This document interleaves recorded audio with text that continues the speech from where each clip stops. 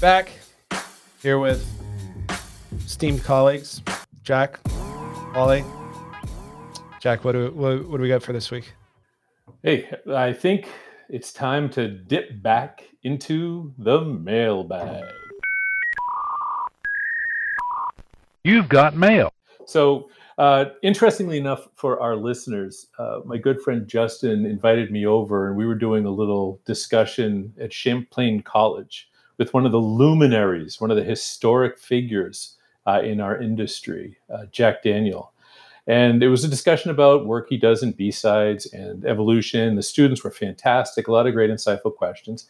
And coincidentally, at the same time in the mailbag, we got a note from one Chris Wallace outside of Asheville, talking about the growth of community and his own efforts to create a local group inside and near Asheville called Beer and Breeches. And you can look in the show notes to get some of the context for this and some of the pointers for the good work that Chris is doing to bring these folks together.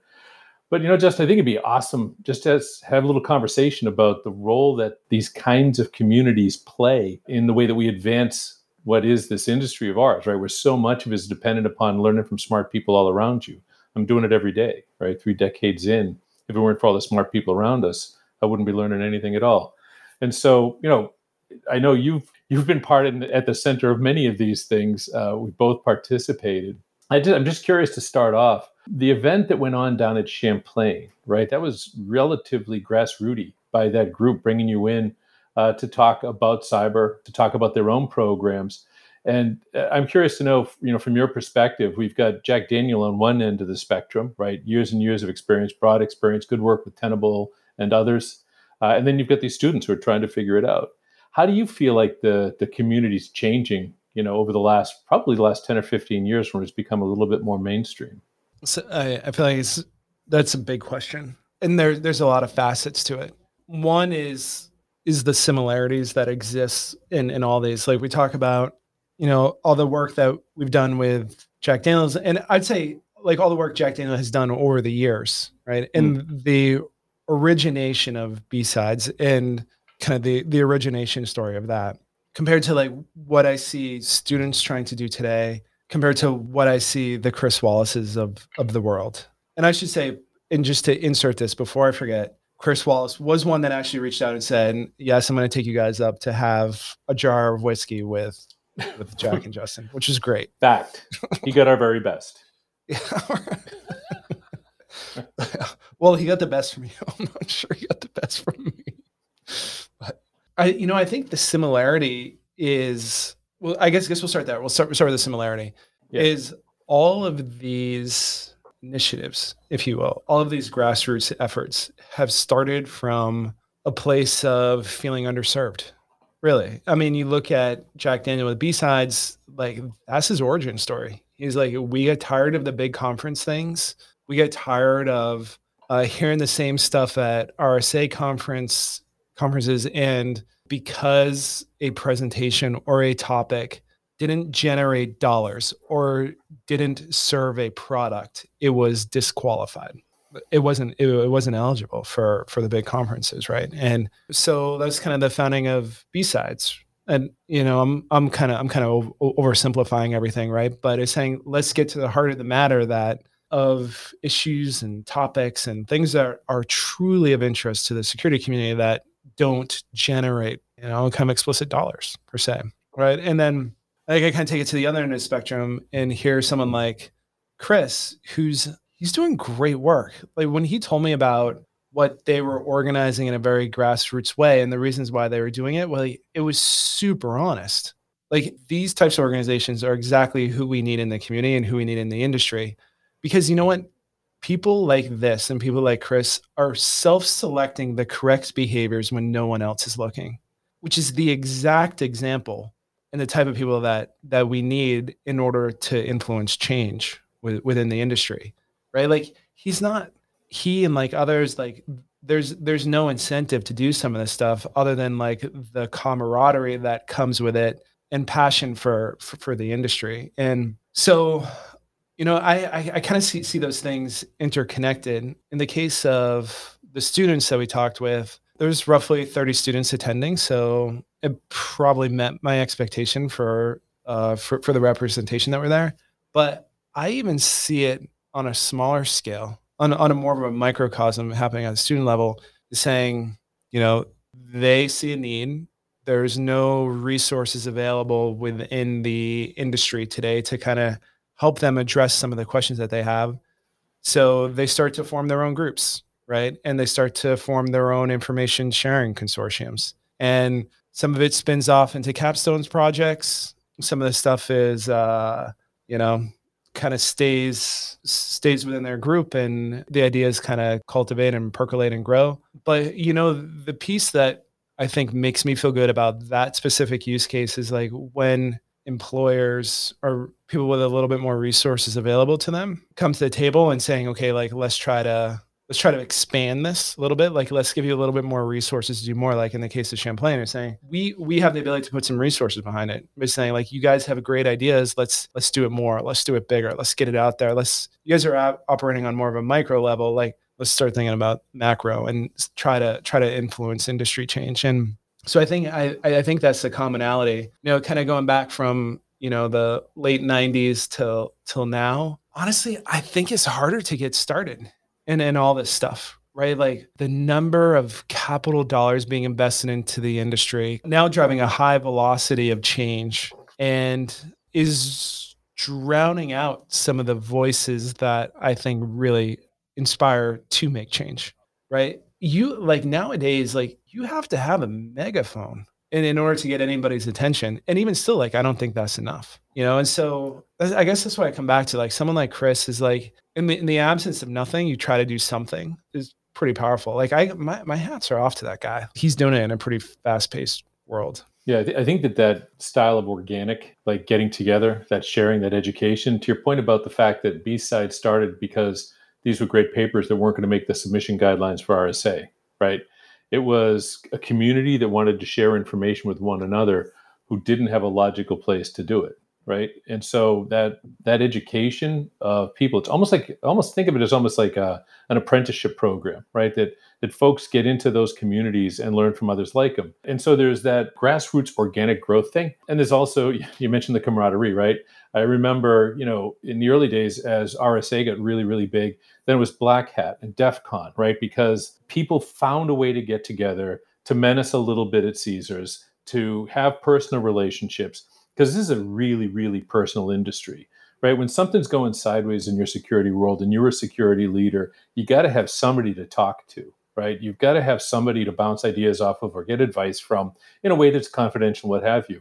We saw this, I'm going to harken back a glorious 25 years to 1997 when we put together the Presidential Commission on Critical Infrastructure Protection. The ISACs got created. Why? It got created because of the fact, or they got created because of the fact that different industries had to talk to one another in a confidential way, that they could trust each other and learn from each other.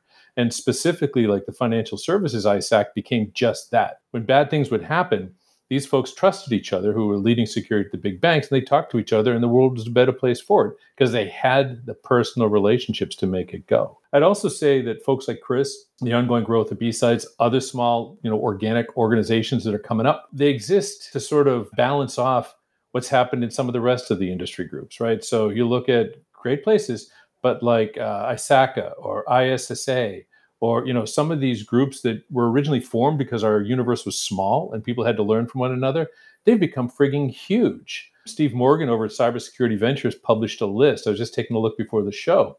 And there's like all of these. And I'm like, oh yeah, they're all really, really huge. They're probably not going to have much space for Chris Wallace in Nashville to start up a chapter to learn for him, share what he knows with his peers and young people coming up. And so, I think for me at least, this community thing has got these twofold benefits. One is the education of folks who are going to have a hard time picking it up someplace else, but also that ability to form personal relationships. Like we met personal relationships talking about security.